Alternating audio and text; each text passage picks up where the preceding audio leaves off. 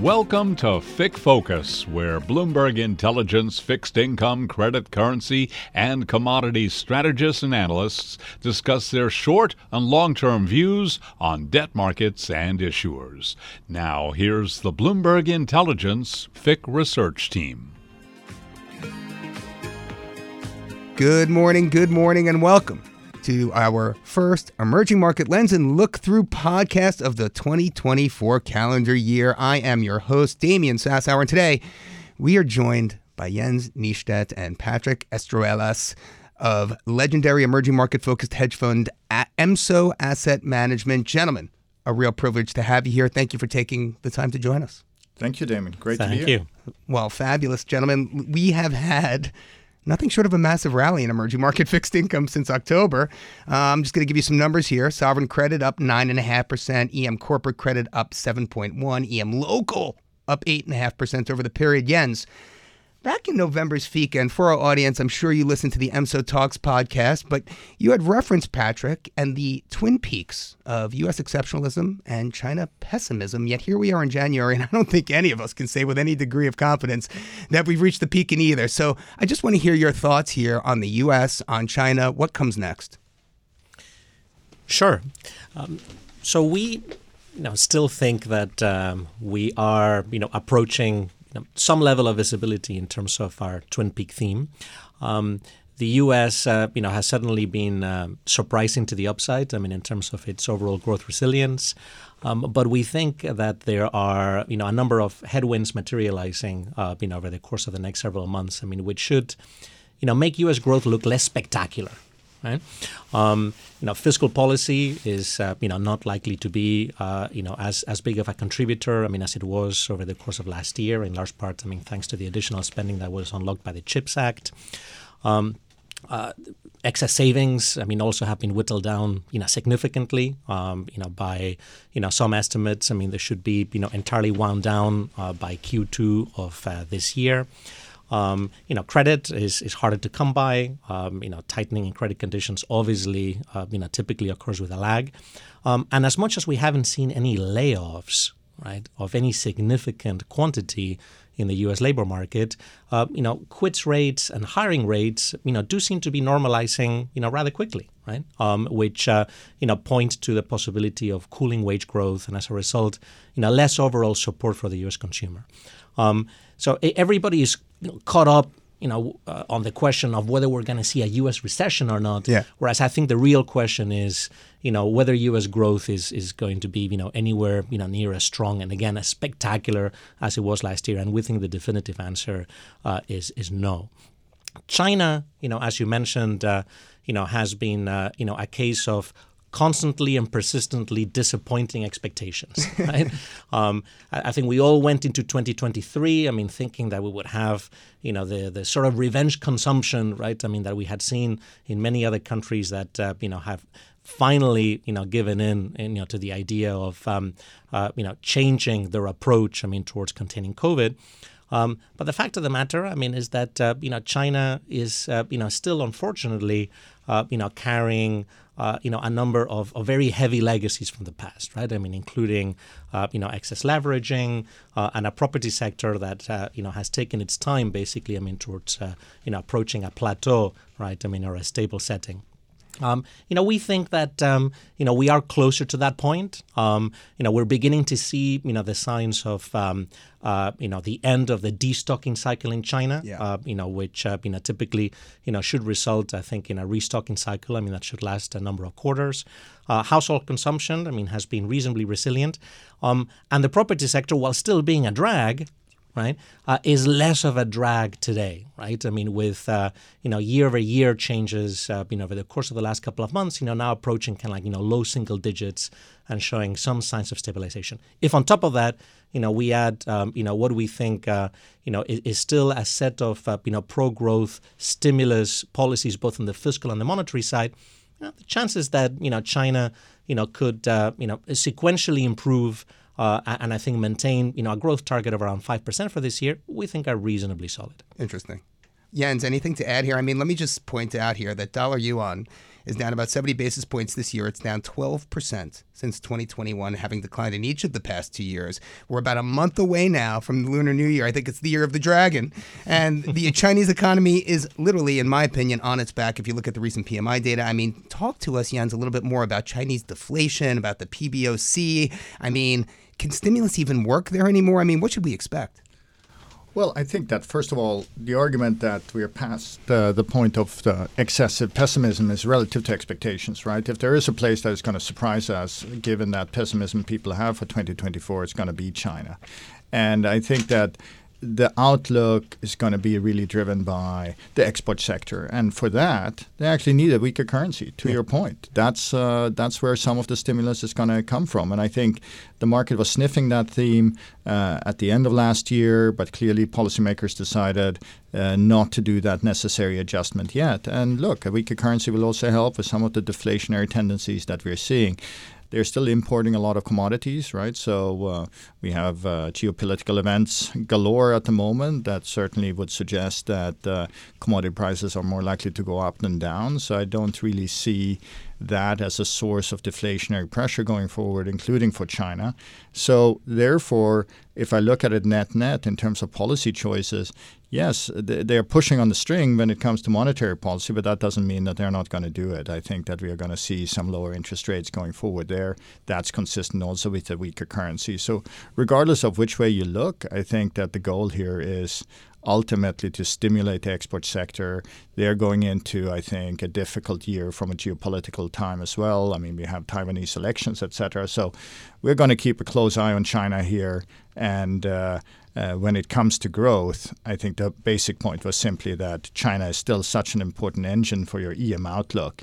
And that's where we see the scope for surprises. Doesn't mean it happens, but we are always from a kind of portfolio management perspective, seeing where do you see the biggest bang for your buck when it comes to an actual change in trajectory. And I think China can deliver that. Well, Jens, I mean, if we look back, and our audience will remember, you were back here nearly 2 years ago now, and I remember you talking about China and the yuan as a funding currency, and lo and behold, that is exactly what it's become. So, Patrick, I ask you, if you look at the winners and losers in EMFX since the pandemic first began, it's largely been a carry story, right? I mean, high yielders outperforming the low yielders, yield differentials and all that. Yet, now we've seen, yields kind of peaking, across most of the globe. Is there still an opportunity for practitioners to monetize all that carry on offer across the whole of EM? I mean, where should we be looking for that? Yeah, and it's an excellent question, and one that I think is going to be a little bit more difficult to answer over 2024 versus 2023. First, of course, I mean, it boils down to a broad call on the dollar, and for EM FX. I mean, I think to continue to deliver the sort of returns that we saw over in 2023, it's as much a question on whether you think U.S. growth, again, is going to be less spectacular than last year, as much as, what you think rest of the world growth is going to look like, right? Again, we see, widening differentials, between the U.S. and the rest of the world, which, should be advantageous, right, to EMFX and should result in a weaker dollar. But to your point earlier, Damian, right, we're no longer operating, with the, sort of carry, that we had over the course of 2023, right? In a context where, a lot of EM central banks, have been, first out of the gate, right? Yeah. In lowering rates, and accommodating, what has, also been a surprisingly disinflationary picture, right? Today, core CPI for the GBIM index as a whole on a 3-month annualized basis is around 2.7%. Yeah. Right. So, we still have, a lot more room for EM central banks, to, cut rates. Much of this, of course, is already, priced in, in the front end of, many EM curves, which, should result in, we think, depleting carry, right? And as a result, a less, favorable, right? Set of, supporting pillars, for EMFX over the course of this year. Yeah, and as our audience knows, what you're talking about here are forward markets in places like Czech, Colombia, Israel, Mexico, Romania, places that haven't started cutting yet, but where the forward curves are obviously priced for that. I wonder, and shifting over to you, Jens, we look at, we're talking about King dollar over here, and broad dollar's up about 82 basis points on the year, yet it's down nearly 3.5% since October. based on rate differentials alone, I mean, most will have you say that the dollar looks relatively cheap, I think, to the euro and the yen. Yet I'm looking at implied vol across the whole of FX, not just developed, but emerging markets as well. I'm looking at put call option skew. I mean, it's signaling complacency relative to dollar upside. I mean, just how much runway do you think dollar weakness has in this environment here today, number one? And number two, I guess the question is, how should we be thinking about the future for the dollar as 2024 goes on? I mean, should we be, waiting for a better entry point, or are we there now? Well, I think we need to divide 2024 up into two halves when it comes to the dollar, and whether it's exactly a half or not really depends when are we going to start pricing in the U.S. election.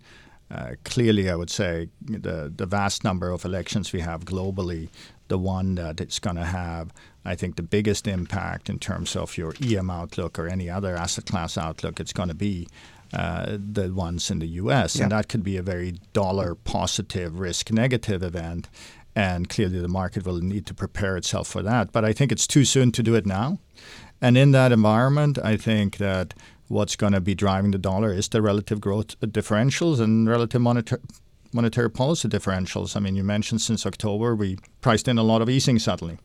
And you can have a discussion of whether the market is slightly getting ahead of itself there. So that should be supportive of the dollar. If the Fed's view of their cutting path is correct, then interest rate differentials would move in advantage of the dollar. So I think that the flip side of Patrick saying, look, carry has been eroding, it's still positive clearly for EM currencies, means that it's a lot cheaper actually to hedge. Yeah. And if the better opportunity is really still in local rates curves where you have a significant real yield cushion, so you have to go further out the curve where the real yield is 2 or 3 or 4 times the real yield you can get in the U.S., well, hedge it, right? That's the opportunity. You don't necessarily need to make a currency call right here, right now, and still benefit from what I think has been kind of one of the best Sharpe ratio performers of last year, which was the EM rates call. And I think that could continue. So do I think this is an opportunity right here, right now? No. I think there are too many other factors at play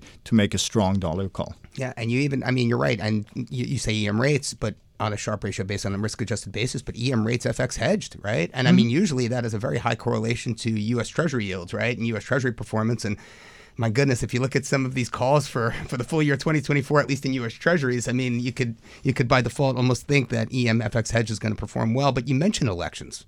And I know the U.S. elections are front and center for everyone, but ballots are going to be cast in more than 30 countries next year. I think a record 2 out of every 3 adults in the democratic world will cast their vote for a new leader in 2024. And, my question for you is some of these countries, specifically India, Indonesia, Mexico, even South Africa, but the first 3, we've seen quite a bit of interest from offshore in the last few weeks into those local debt markets. And I wonder if you can comment a little bit briefly, what will it take for foreigners in an election year like this to increase their participation in some of these countries? And, I'd love you, to drill down a little bit because all of them are unique in their own ways, right? I mean, India, IGBs are going to be added to the index. Indonesia, I mean, we know what's going on there. Mexico, the mayor of Mexico City, it could be the first female president of Mexico. Talk to us a little bit about what's going on. Patrick, Jens, I mean, I defer.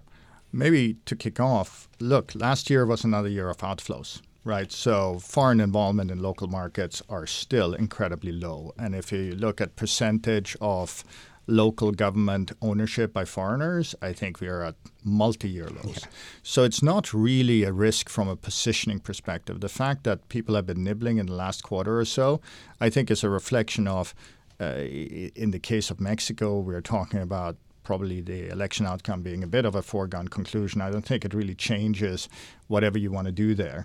Indonesia could be more interesting, but South Africa is probably closer to Mexico than it's Indonesia. So I think that in a world where you think that overall the duration outlook, thanks to major G7 central banks cutting, I think is a very different world than in 2023 when we were talking about rate hikes, right? So the duration tailwind that you're getting, I think, dominates some of these local political stories. That's not to say that it doesn't affect borrowing forecasts. These countries are going to run wider fiscal deficits going into the elections. But I think the market is well aware of that. So I don't see necessarily that as a surprise. But Patrick, you disagree? No, I certainly don't. And if anything, thing that we find actually rather interesting about this, huge electoral cycle, that we're seeing that is unlikely to be repeated, for at least another 40 years, is that for the most part, most of these, larger EM countries, that are going through an election cycle are likely to endorse some form of policy continuity. Right? So take, for instance, some of the, elections, that you mentioned, Damian, earlier.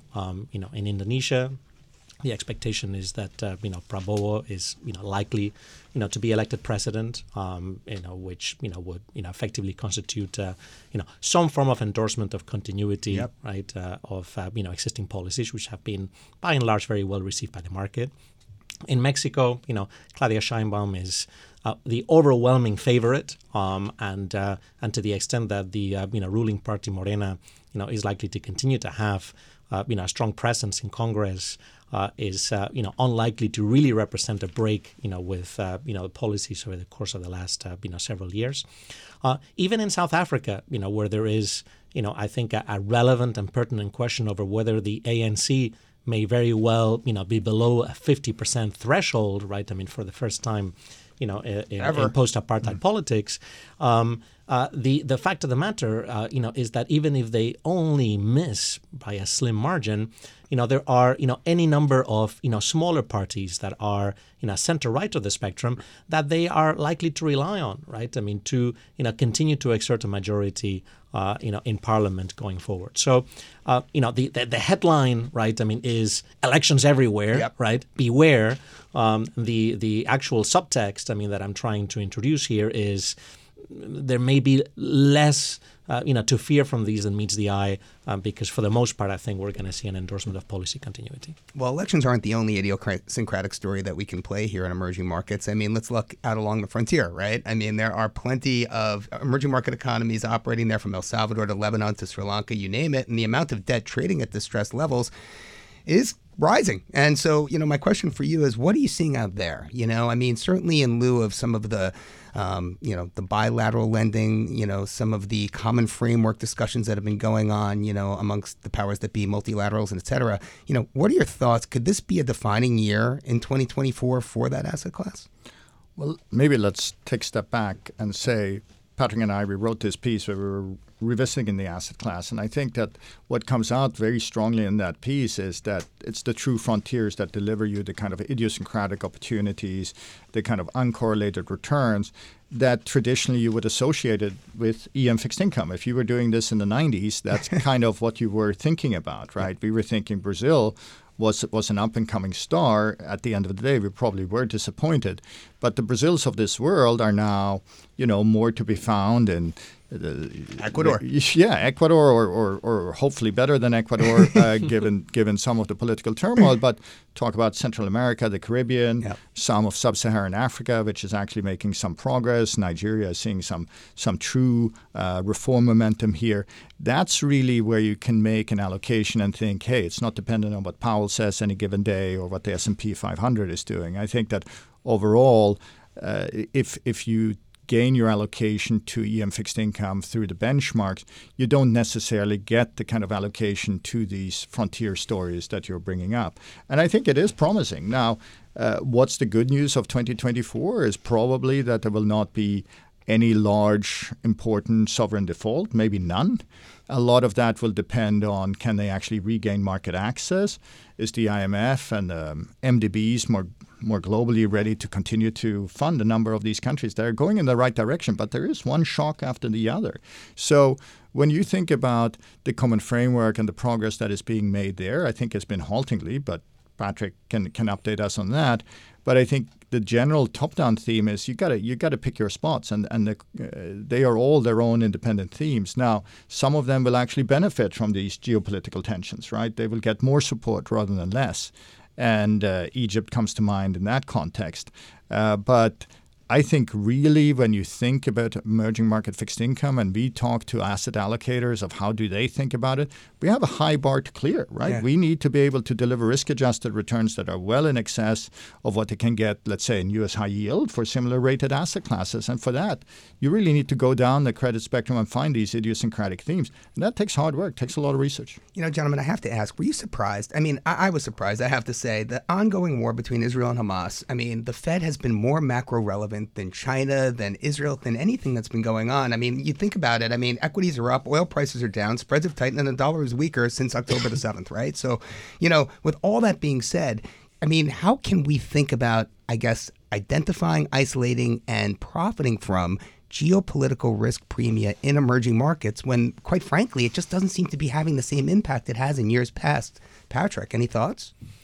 I think that's an excellent question, Damian. I mean, and one that I know, many commodity traders, I mean, particularly those that were long oil, right? I mean, all through the course of last year on the super cycle thesis, right? I mean, I've been extremely frustrated by. It's like, I mean, how many sources of geopolitical risk premium do we need, right? I mean, in order for oil to actually print an up year, yeah. right?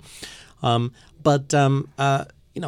think part of the reason why a lot of asset classes, not exempting EM, have been relatively resilient, I mean, to what has been an enormously complicated geopolitical risk backdrop, is because as you pointed out, I think U.S. Treasury rates, right? I mean, and Fed policy, I mean, continue to reign supreme and continue to be, a very important, reference, benchmark for the asset class.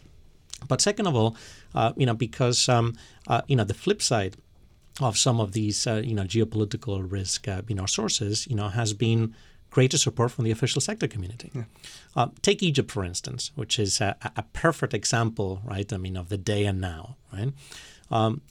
Egypt, I mean, has over the course of the last couple of months, I mean, dealt with any number of headwinds, including lower tourism receipts as a result of the Israeli-Gaza conflict, a brief interruption of Israel gas imports, I mean, which are central to their re-export facilities, as well as, of course, most recently, yeah. right, the interruption of flows, I mean, through the Suez Canal, right, I mean, which roughly contribute just shy of $1 billion a month, right, I mean, in FX earnings, to Egypt. The flip side of that, of course, has been that, the Western community, and in particular the IMF, right, have been more than happy, right, I mean, to, consider the possibility of upsizing, right, I mean, the current IMF program and provide additional support, I mean, to Egypt, and perhaps not take as, close a look at, Egypt's need, right, I mean, to, float and adjust their FX currency, right, I mean, as a means, to guarantee a longer sustainable future. If you couple that, with, what has been, evidence of stronger donor support, I mean, from the Gulf community, both through, bilateral lending, as well as, of course, participation in Egypt's privatization program, this has helped, not only plug, right, I mean, and offset, some of these potential headwinds, but actually arguably, right, extend Egypt's runway above and beyond, I think, what, most people consider to be the case, all through last year. Well, gentlemen, we're getting a little bit late here, but I have to ask you this, my last question before we leave. I mean, look, emerging market growth, 2023, call around about 4%. I think if you look at most expectations, they're calling for something similar next year, maybe a bit of a dip due to China, Turkey, and some others. But, my question for you is, in years past, we've talked about the EM-DM growth differential and how that's really always favored, emerging markets. And my question is that something that investors should be looking for, not just over the next year or two, but over the next decade? I mean, can we really believe that emerging markets are poised to grow at a quicker pace than their developed market counterparts? Well, I personally think that goes back to what do you mean about emerging markets, right? Mm. And there are a group of... ex-China. Yeah, well, I mean, it is an important distinction, right? Or South Korea or any, right, exactly. And in the piece that Patrick and I wrote, we make the distinction really between those emerging market countries that actually did deliver on this convergence theme, right? As you mentioned, it's in Central Europe, it's in Asia. growth is slowing, right? There is no demographic dividend anymore, and it's hard to make the case that there's tremendous catch-up, right? That argument for investing, be it in EM equities or EM fixed income, has clearly fallen away, yet it's a major component of the benchmarks, especially local benchmarks, right? So if you're allocating to an EM growth story, you're not going to find it to the majority of your actual allocation. That's a problem. Where do we see growth? Well, it's going to be in the frontier cases you brought up, Damian. That's really where the opportunity set is. And we could be surprised, right? There's a number of countries that maybe we call them in the opportunistic camp, right, which haven't delivered, but maybe there is regime change. Maybe we get surprises. What happens to Venezuela, for example? Maybe that could be a surprise right, going imagine forward. them entering the market again. Go figure. And clearly it's going to come back into the benchmark if they roll over the sanction relief. So I think it's very, very hard to make a comment on EM-DM growth differentials without defining what EM are you actually looking at. Overall, though, it's hard for me to be bearish that growth differential ex-China. I think DM is certainly slowing more than EM ex-China is. And if you look at capital flows and you add together equity and fixed income, there is a correlation there. And it's through FDI. And I think we didn't talk about nearshoring and those possibilities, but that I think is a real beneficiary for many of these EM stories that are in the rising camp as we define them. And capital flows will go where growth is. And look, we'll see what the outcome of the U.S. elections are, but it's hard to argue that Mexico, for example, is as vulnerable this time around than in 2016. And fund flows follow returns. I mean, Patrick, any last-minute thoughts for you? I mean, as Jens has said it all. Jens has said it all. He steals my thunder every day around work. We'll have to serve some Swedish snacks and some coffee next time, yeah? Gentlemen, I cannot thank you enough for joining me here in our 731 Lexington Avenue studios. Jens Nystedt, Co-CIO, Emso Asset Management, Patrick Esteruelas, Head of Global Research, Emso. Thank you both for joining us. And thank you to our always caring, ever-enduring, committed emerging market enthusiasts. Thank you for your time and continued interest. Keep well, stay safe, and keep moving forward. Bye now.